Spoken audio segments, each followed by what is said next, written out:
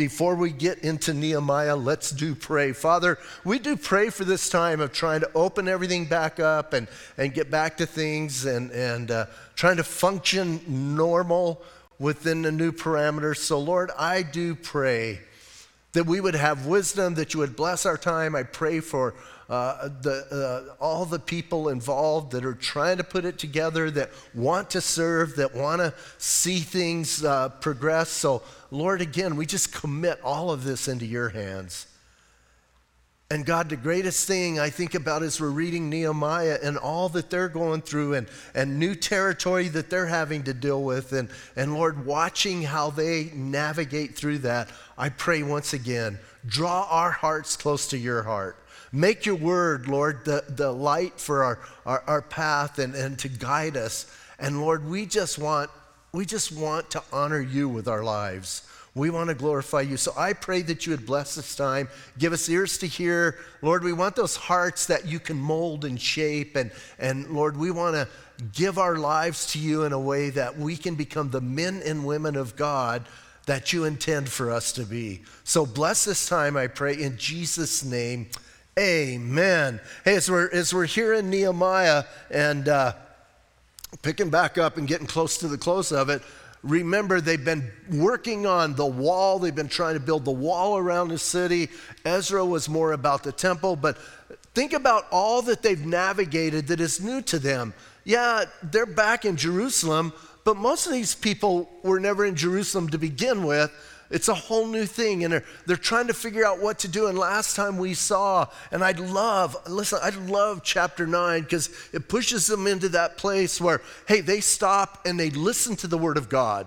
They hear the word of God read, and then they have that declaration, and now they're ready to move forward. And the thing that is moving them forward is what they've read in the word of God. It's the word of God speaking into their hearts. So for us, man, listen, I pray as we navigate this thing, as we're in territory where none of us figured we would be, let's trust the word of God. Let's be faithful to the word of God, and let's draw near to him. So Nehemiah, as we left off, remember they had that great, quote, prayer that we read. And then at the end of the prayer in verse 38 of chapter 9, it says, and because of all of this, we make a sure covenant and write it. Our leaders, our Levites, and our priests seal it. So listen, we're looking at this, and you know, here's what I found in my life. If I determine to do something, if I write it down or even say it out loud, makes it so much more real. But if I kind of keep it quiet and kind of think I'm going to do it, and even this, sometimes I know there's something going on in my life that I need to distance myself from, and I will think this, well, I should do that instead of I must do that. We got to get in a place where we're willing to take that stand. That's what these guys did. Listen, they got through the end of this and they wrote it down, and the priests and the Levites and the leaders, they all put their stamp on it. Yes, here's what we're going to do. Now, for one, I think that had to be an exciting time for Nehemiah, for Ezra, for the leaders, for those people who like plowed through this. Yes, they're at the end.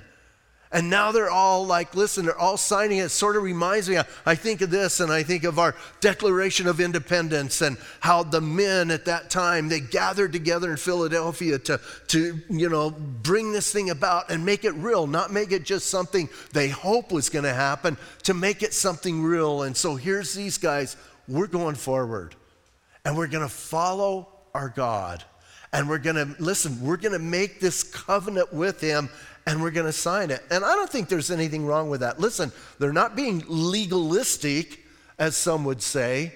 Hey, if you decide to follow God and God is showing you things to do in your life, that's a good thing. You become legalistic when you try and make that for everybody else's life. And if God is showing you stuff, follow him. Have conviction. One thing that I think is lacking in the church today and younger people is conviction. 1 minute they're over here, 1 minute they're over here, 1 minute they're believing this, 1 minute they're believing that, and I see them like just scattered all over. I think we should have convictions, and I think we should have strong convictions. Having said that, I also think we should be willing to change our convictions. If somebody can come and convince us from Scripture that were wrong. So listen, man, they did that. And then verse 1 of chapter 10 says, now those who placed their seal on the document were Nehemiah the governor, the son of Hekeliah, and Zedekiah, and their friends.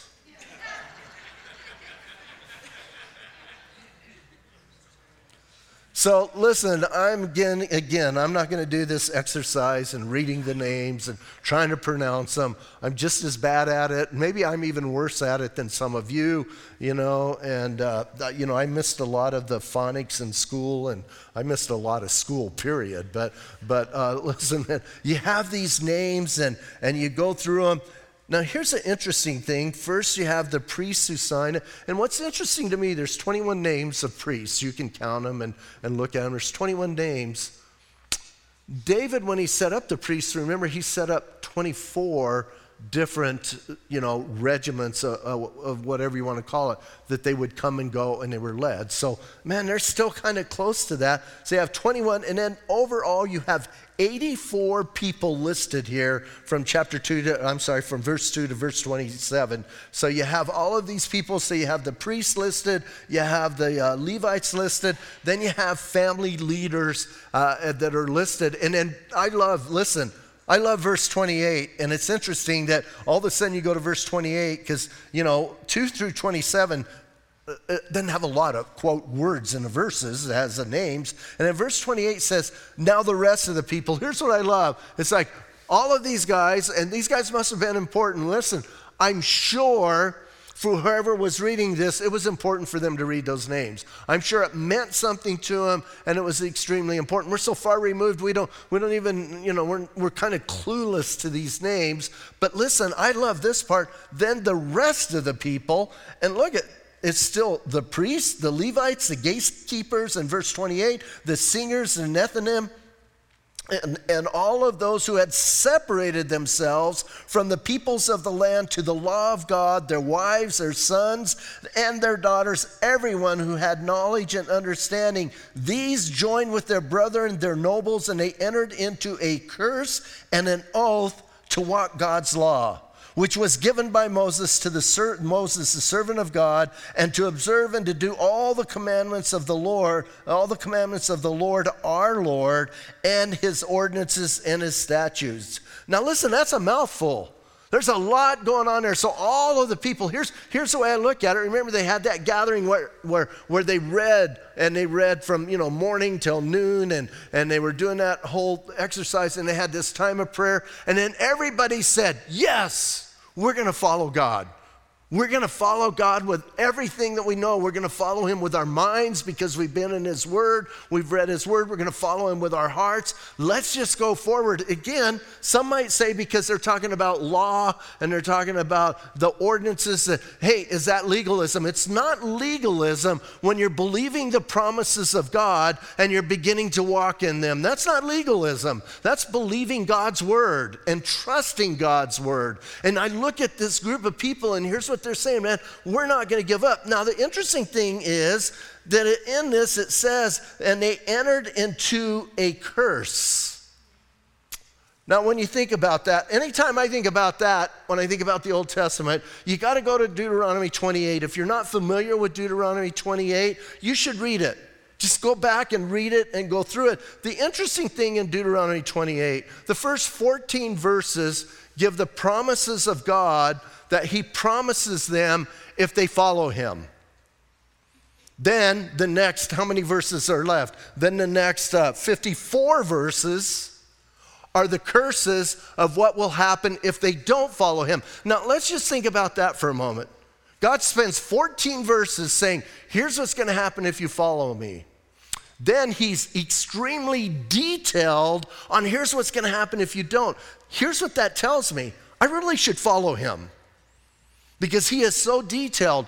And check this out, man. Read that and think about what's happened to the nation of Israel all through their history. whether we're talking about the first deportation and everything that happened back in 586 BC, whether we're talking about 70 AD, whether we're talking about 1940, no matter when you're talking, read that and think about what God said, and every bit of it has come true. Here's what's going to happen if you don't follow me. And he gets very graphic and very detailed in those 54 verses.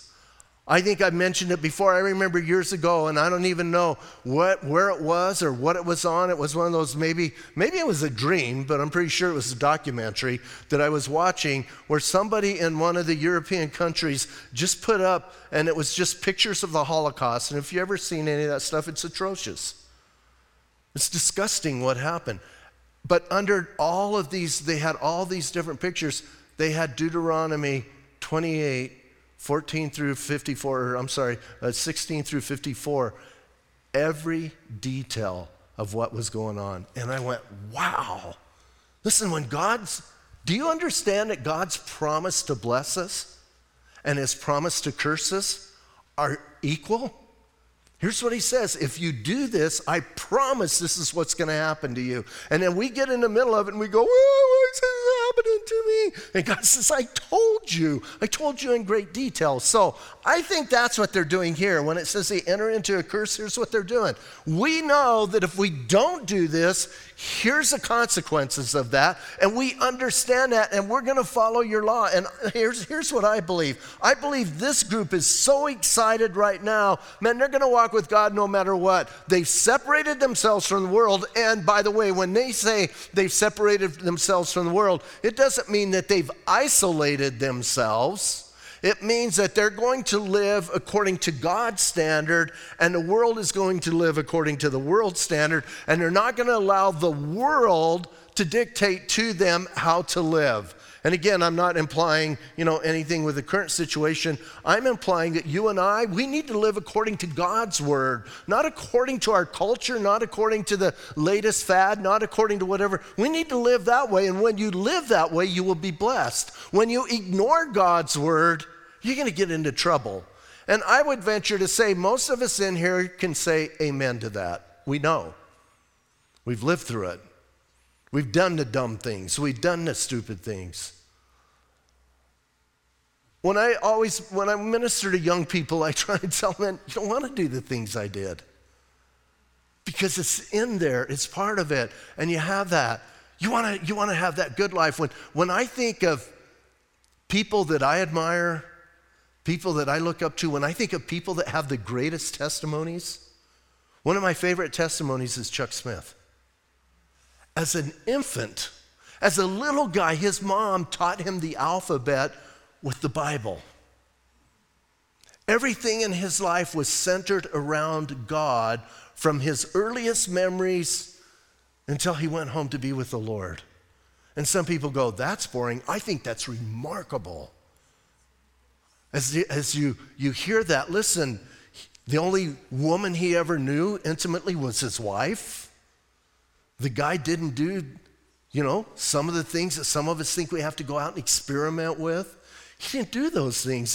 And some people go, well, that's not much of a testimony. I think that's an incredible testimony.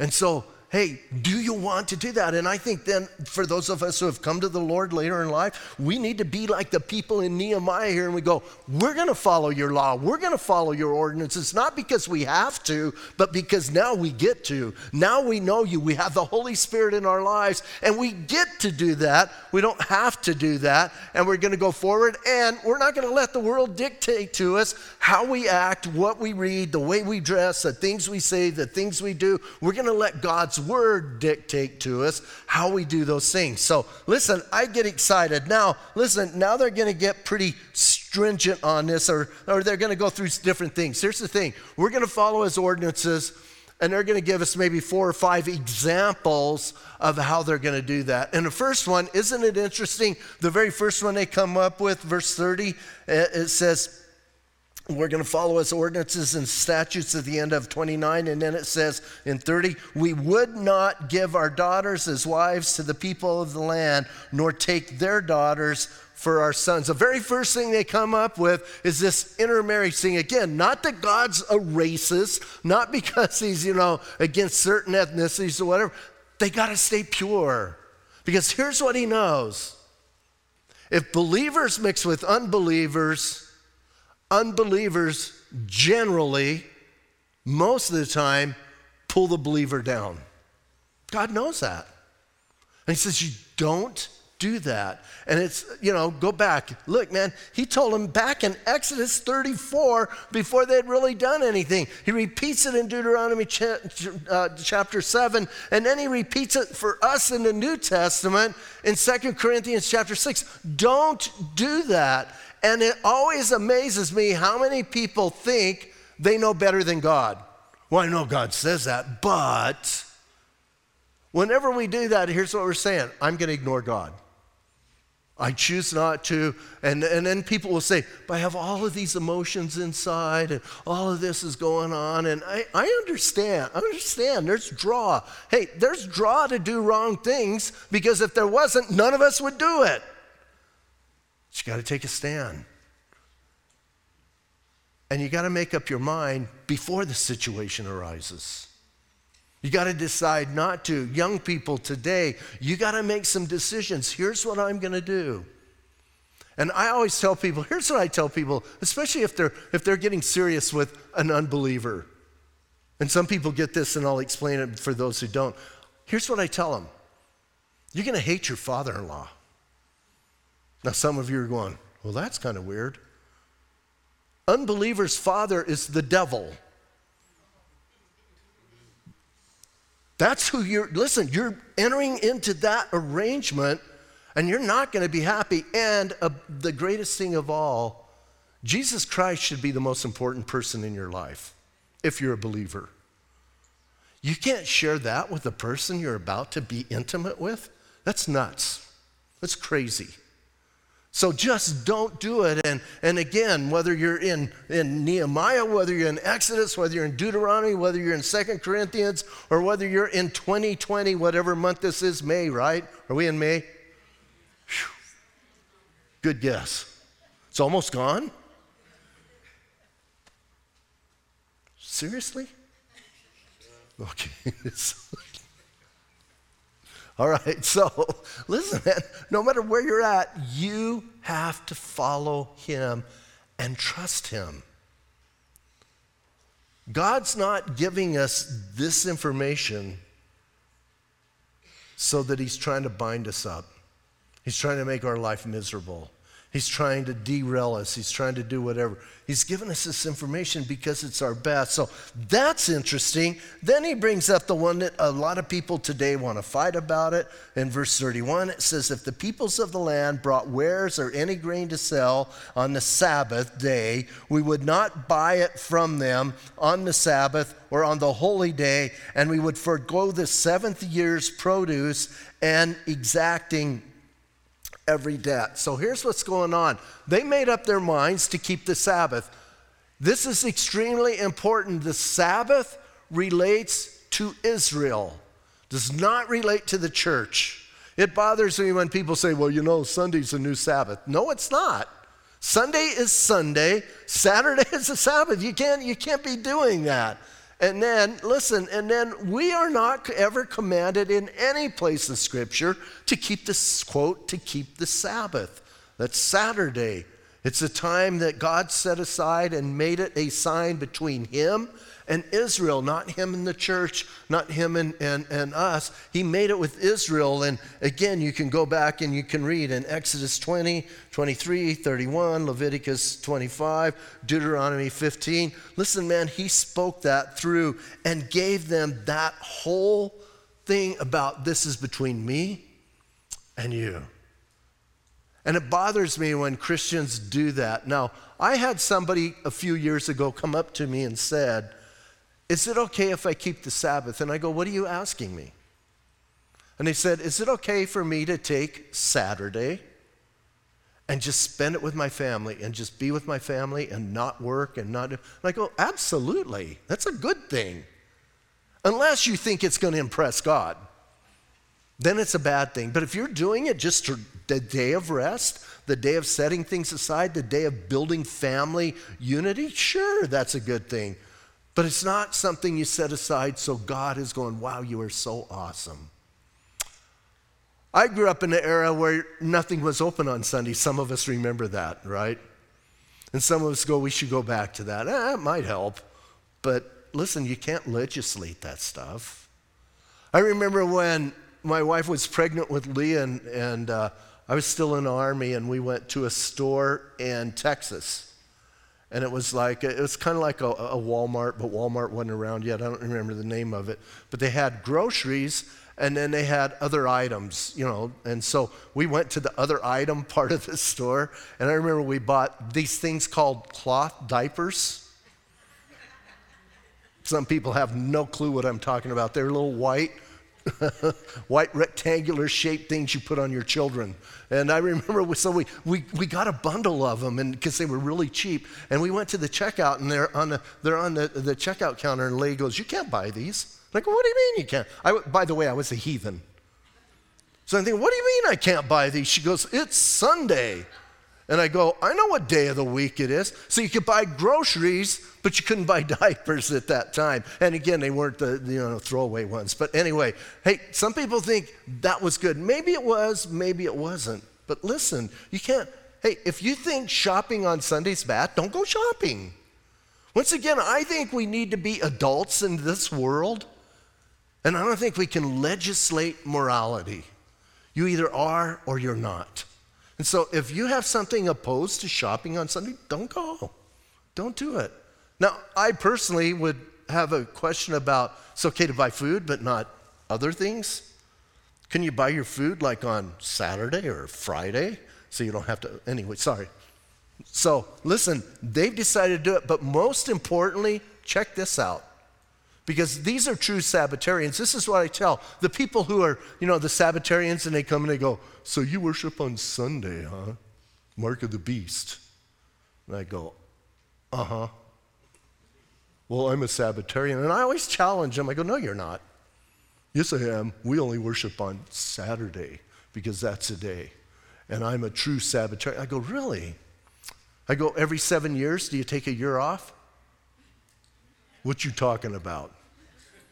Talking about the Bible. Listen to what these guys, they said they're not going to buy stuff, but what did they say? And every 7th year, they're going to forgo the produce. Every 7 years, they're going to give it a rest. Why did God put them? Listen, this had to be near and dear to their hearts. Why were they in captivity for 70 years? Why? Because they did not keep the Sabbath year. And God says, you didn't keep the Sabbath year for 490 years, therefore I'm kicking you out of my land and I'm going to let it rest. That's what you owe me. You owe me 70 years, so we're going to do it. So again, these guys are doing it, so they're pretty hardcore and they're into that. Now, enough of that, right? Some of you are going, just come on, move on.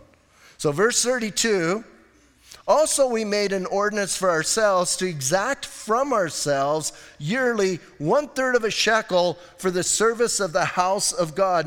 Now here's what they're doing. Way back when they came out in Exodus, and I've already given you a lot of references in Exodus, Leviticus, and Deuteronomy. So bottom line, you just need to read those 3 books.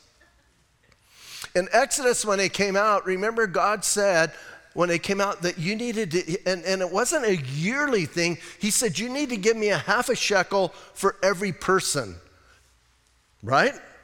Now here, look at, they kind of changed it up here. Here they went from a 1/2 shekel to a 1/3 shekel, and they did it they were going to do it every year. For every year, they're going to give a 1/3 of a shekel. Now, by the time of Jesus, they're back to the 1/2 shekel. I don't know what happened in between there. I don't know why these guys did a 1/3. I don't know if they got in a room, made a deal with God. Hey, half's a little expensive. We're doing it every year. So how about if we do a 1/3? I don't know what's happening. But what is their heart? Their heart is to follow God. And they're going, God, here's what we're going to give you. Now they're giving him all the produce of that 7th year. They're taking care of that. Now they're giving him a 1/3. Now we're going to kind of get into a thing that nobody ever likes to talk about, the whole thing of material possessions and money in church. Some people they crack me up. Really, you're going to talk about money? Just a little bit. We don't do it very often at Calvary, but when we do it, we want to cover it. So listen, so I think everybody should give a half a shekel. No. But they're giving not because listen carefully. They're doing this not because they have to. They're doing this because they get to. And here's their heart. If we do what God calls us to do, they've set aside the time, they've read the Word. It's one thing to read the Word, it's a whole different thing to do the Word. And they've read the Word, they've understood the Word, and now they're doing the Word. I remember years ago hearing Chuck Smith talk about there's things you do that causes God's blessings to flow. And he used to say it like this: why don't you get under the spout where the glory comes out? And you don't do anything. You just position yourself in that place where you experience the blessings of God. That's what they're doing. They're not earning. They're putting themselves in the place where they can experience that. I want to experience everything God has for me. I don't so much like to experience the difficult times he has for me, but here's what I know in the difficult times: God has something for me. He's doing something in my life, he's doing something in the lives of those around me, and he's doing things, and I can trust him. So these guys are going, look, we're going to give you a third of a shekel, and then they talk about, verse 33, it says, for the showbread, for the regular grain offering, for the regular burnt offering of the Sabbaths, for the new moons, and for the feasts. So all of that was to help. What are they saying? We want to help finance ministry. That's what we want to do. We want to be part of that. And then he says, listen, for the holy things, for the sin offering, to make atonement for Israel, and all the work of the house our God. So they're trying to give so that God's work can continue. That's a good thing. And then they say this: we cast lots. This one's kind of weird, verse 34. We cast lots among the priests, the Levites, and the people for bringing wood offering into the house of our God, according to our fathers' houses, at the appointed times of the year, year by year, to burn on the altar of the Lord our God, as it is written in the law. I think it's Matthew. I think it's Leviticus 16. I think it's around there. Someplace, Leviticus, between 6 and 16, someplace in there, where he says that you need to keep the altar burning. It's kind of interesting because I have to be honest, I read that and I think, okay, but I don't think about someone's got to bring wood to keep the altar burning, right? You can't it's not like God says, okay, I'm going to have a perpetual log under there that's going to burn forever. So listen what these guys are doing, because sometimes we think what we're doing is not important. Isn't it interesting the only ministry they bring up? Listen carefully. In this section, the only ministry they bring up are those guys who are going to chop wood to bring so the altar would continually burn. They don't bring up all the other stuff. They bring up that one ministry. You know what that tells me? Number one, that's a really important ministry, because if the altar's not burning the whole time, you can't do the offerings, you can't worship your God, and the domino effect. So those people bringing the wood, most of us go, they're just people bringing the wood. So what? Extremely important for worship to continue. And sometimes we think what we're doing isn't important. If you're serving the Lord and you're part and parcel of what he's doing, what you're doing is important. And every part of us comes together to make the body of Christ function. And some of us are those inside, things like you don't walk around showing everybody your lungs. Check these lungs out. And your lungs don't pop out. Check me out. But the lungs are pretty important, aren't they? Sure. So listen, man, I love this. It's these guys who, I think a lot of us read verse 34 and go, okay, 35. Because sometimes we read stuff and it doesn't register at all, and we just let's move on, man. I'm doing my Bible reading through the year. I don't have time to mess with that. I don't have time to think about that. I don't have time to investigate that. Let's just move on. I think it's a good thing. Stop and think about these guys were doing something so the house of God could function as a house of God. I love that. And then now back to money.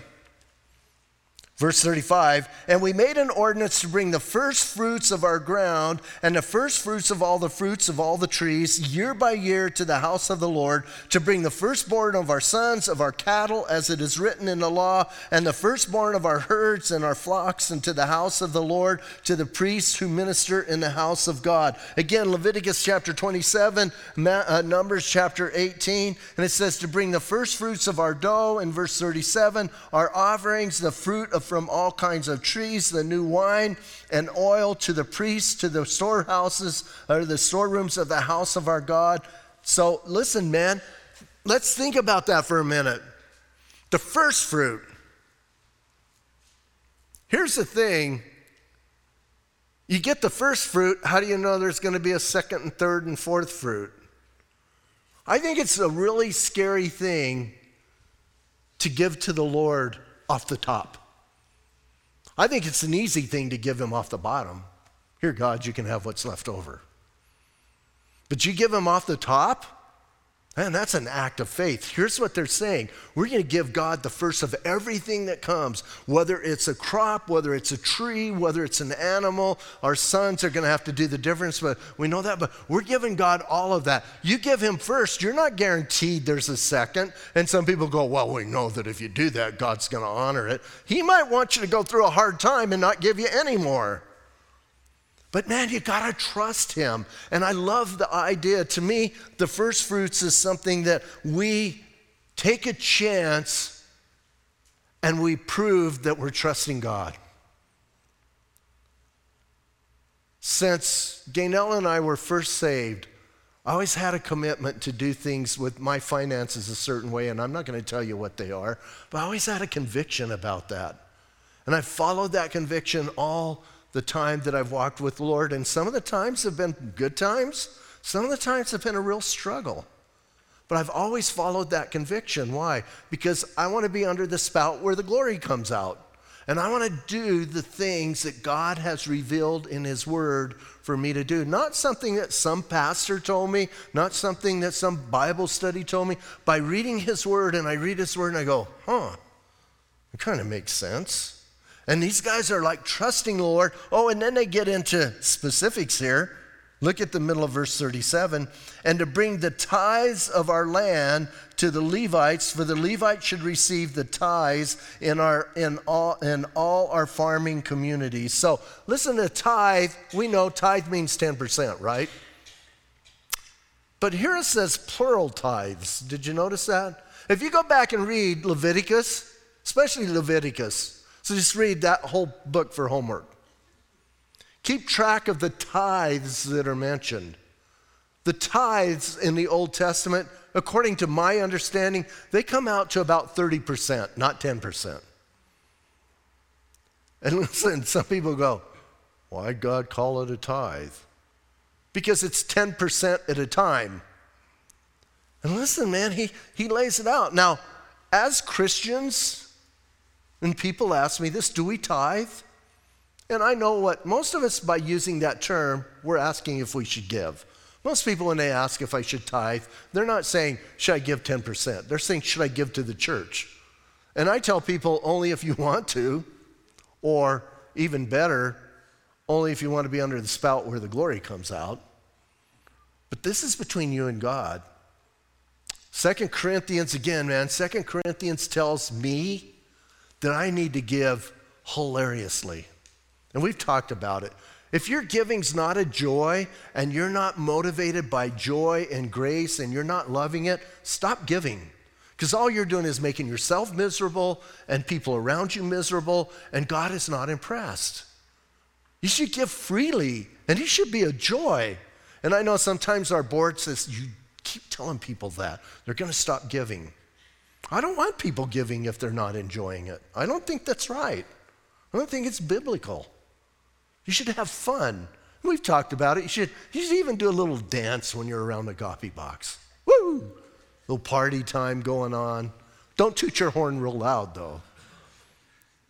But I think it should be fun. I've shared with you guys a lot of times, right? When I went to that one church, the black church, my funnest time. Went to a black church to do the pottery presentation, and they started to do the offering. They brought out like buckets like this. And it's a small church. There's like 40 people there. I'm thinking, you don't need a bucket. But maybe they do. Then I was intrigued. Like, they got 2 buckets and this many people? Woo! But then I remember as pastors, it's not good for pastors to attend church. Like, I attend church, and here's the thing. Logistically, I'm thinking, how are you going to pass that thing around? That's kind of encumbering. That's going to be kind of difficult. The whole time, that's what I'm thinking. And then these 2 guys went up front. For those of you who haven't heard this story, 2 guys go up front with the buckets, and the worship team started jamming. And they're playing a song, and the people got up, and they started coming down the middle aisle, dancing to give their money. I went, whoa, yes. And I got up, and the 2 guys with me goes, oh, you're not. And I go, oh, I am. I said, I am going to dance all the way down that aisle. I said, how good is that, man? What a way to give. And listen, man, I think that's how it needs to be in our hearts. Now, we don't have to put on a show for somebody and do it, but in your heart, if that's not going on in your heart, keep your money. Little secret, newsflash, God's not broke. He owns the cattle on 1,000 hills. He's not broke, he's not hurting. He's doing fine. He doesn't have to get up in the morning and check the stock market. Whoa, that was a bad one for me. He's fine, he's doing okay. So again, our giving should be hilarious. And so, hey, they're bringing in the tithes, and why are these guys bringing it in? Because the word came alive to them, and I believe with all of my heart, if the word comes alive to you in your heart, it's going to change how you function. Hey, before I got that word in my heart about how I should handle my finances, I was like one guy. I held on to things. I was a tightwad. And man, I shared with you guys a few weeks ago, if somebody shortchanged me, or I'm sorry, if somebody gave me too much change, I'm like, boom, shakalaka, yes. And God changes you. Listen, man, God changes you. And so here, they're giving. And then it says in verse 38, and the priests and the descendants of Aaron shall be with the Levites when the Levites receive the tithes, and the Levites shall bring up 1/10 of the tithes to the house of God, to the rooms of the storehouse. So again, here's what I kind of like. The church itself, or here the Levites and the priests, they're also obligated to give in a sense. And I think as a church, if we're not a giving church, and if we're not a church that's caring about people, then we're hurting ourselves as a church. And we need to have that heart and that attitude. You know, sometimes, I don't know if you guys pay much attention, but there's quite a bit of homelessness around our church. And these guys they're back here along the back plugging in, charging their phones, or they're over here hiding, or they're over here doing something. And it cracks me up. Some people tell me, get those people out of here. I go, they're using a little bit of electricity, seriously? Like that's bothering you? I go, so what? I go, maybe they'll come in sometime. And then I know one night it was really cold, and Gaynell pulled up, and the guy's back here in the back by our air conditioning unit, our one, and he's like plugging in, and he's back there cold, and Gaynell said, why don't you follow me inside, and you can plug your phone inside, and you have to sit out here in the cold. Shouldn't that be our heart? Yes. Should be caring about people. He didn't come in. He told her, no, thank you, ma'am. You know, it's like freaky people are in there. I'm not going in there. But listen, man, as the leaders, as the spiritual leaders, they're setting aside 1/10. As spiritual leaders, I don't think we should set aside 1/10. I think we should give freely. Just like I want to give of myself freely. And we should do that. And then he tells us, listen, in verse 39, here's the end of this. For the children of Israel and the children of Levi shall bring the offering of the grain, the new wine, the oil to the storerooms where the articles of the sanctuary are, where the priests who minister and the gatekeepers and the singers are, and we will not neglect the house of our God. Woo! Yes. The house of our God, listen, that doesn't necessarily in our generation equate to these 4 walls. I equate it to us as the church. And we got to not neglect us as a body of believers. We got to not neglect that. How can we build the house of our God? By being faithful to his word. By following him. By believing him. By taking some chances with him and listening to him. And when he like nudges us, go for it, man. Don't hold back. Go for it. See what happens. You'll be shocked. Now, we're gonna finish this up next week and kind of look at Nehemiah and look at some of the outcome of this. But my challenge for us tonight is, why don't we be like these guys? And why don't we be this way? Why are we not concerned with our spiritual lives?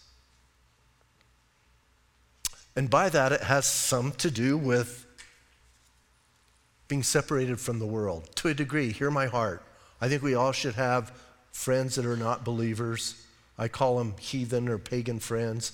I think it's good for you. I think it's good to have people who are not believers around you to challenge you, to talk to you. I think you should have conversations with them. I think you should figure out what they're saying. Now, I don't think as a believer you should be intimate with the world.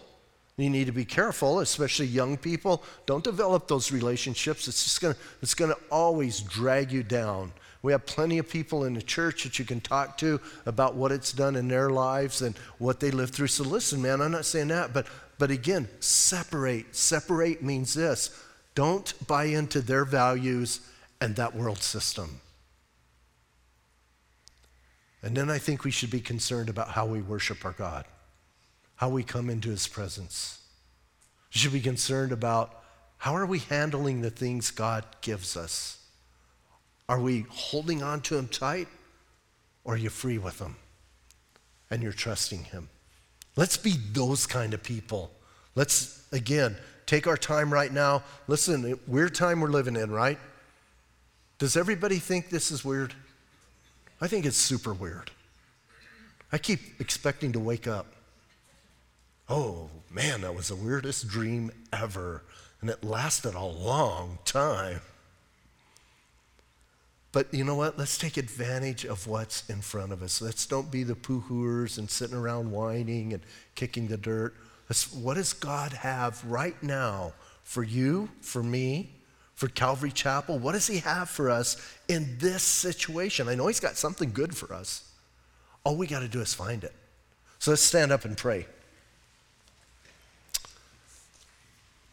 Father, I thank you, Lord. I thank you for your word. I thank you for the challenge that we've looked at here tonight.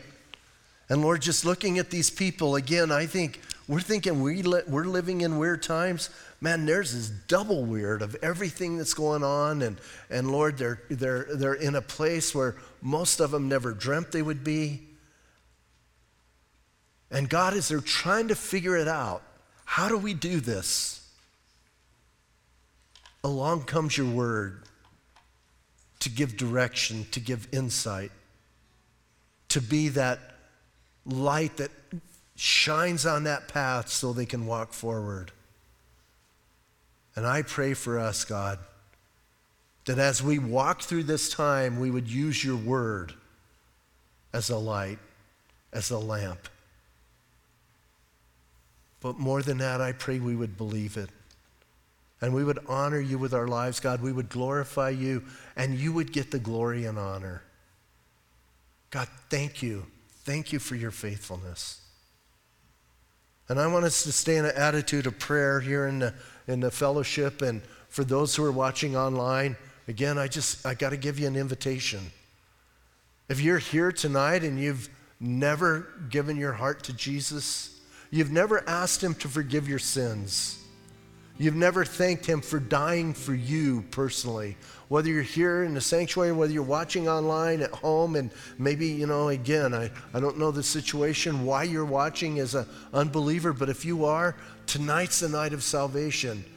And again, I don't want us to always just think about somebody else, let's think about us. Are you sure tonight that you're going to go to heaven? I'm sure I'm going to heaven. Not because I'm good, but because my God is good. My Bible says that we've all sinned. Every single person in here has sinned and fallen short of the glory of God. And the wages of sin is death, separation from God. That's the bad news. The good news is Jesus Christ came and took my place. He took my sin upon him, and he paid the penalty for that. And now he says, here, Pat, it's paid for. Come, walk with me. And that's what he's calling you to. So if you want that relationship tonight, call on his name. Say this prayer with me. You can say it out loud. You can say it silently. But man, it's got to be the cry of your heart. Jesus, tonight, I confess to you that I'm a sinner. I'm sorry, God, that I sinned against you. And right now, I'm asking you to forgive me. Jesus, thank you for dying for my sin. Thank you tonight for your forgiveness. And right now, I'm asking you to come into my heart and change me. I want you to come into my life and guide me. Tonight, I'm asking you to be my Lord and my Savior. If you said that prayer with me, man, I'm going to ask you to put your hand up in the air. Let us know you're saying yes. We can pray for you. We can encourage you. We can celebrate with you. Anyone in here tonight? Greatest decision you'll make. If you're at home, man, you can raise your hand there at home and then let us know. But Lord, we thank you so much. Thank you, God, for your goodness. Thank you as we gather together as your church. We open up your word, and your word can encourage us and strengthen us just like it did a few thousand years ago to that group of people hanging out in Jerusalem, not knowing how to do life. But they opened up your word and they believed it and they made some commitments. And I pray tonight, some of us would make commitments in our lives. Yes, we're believers, but we would make some commitments as we go forward. And most of all, God, that you would get the glory and honor in our lives. And we pray these things in Jesus' name. Amen.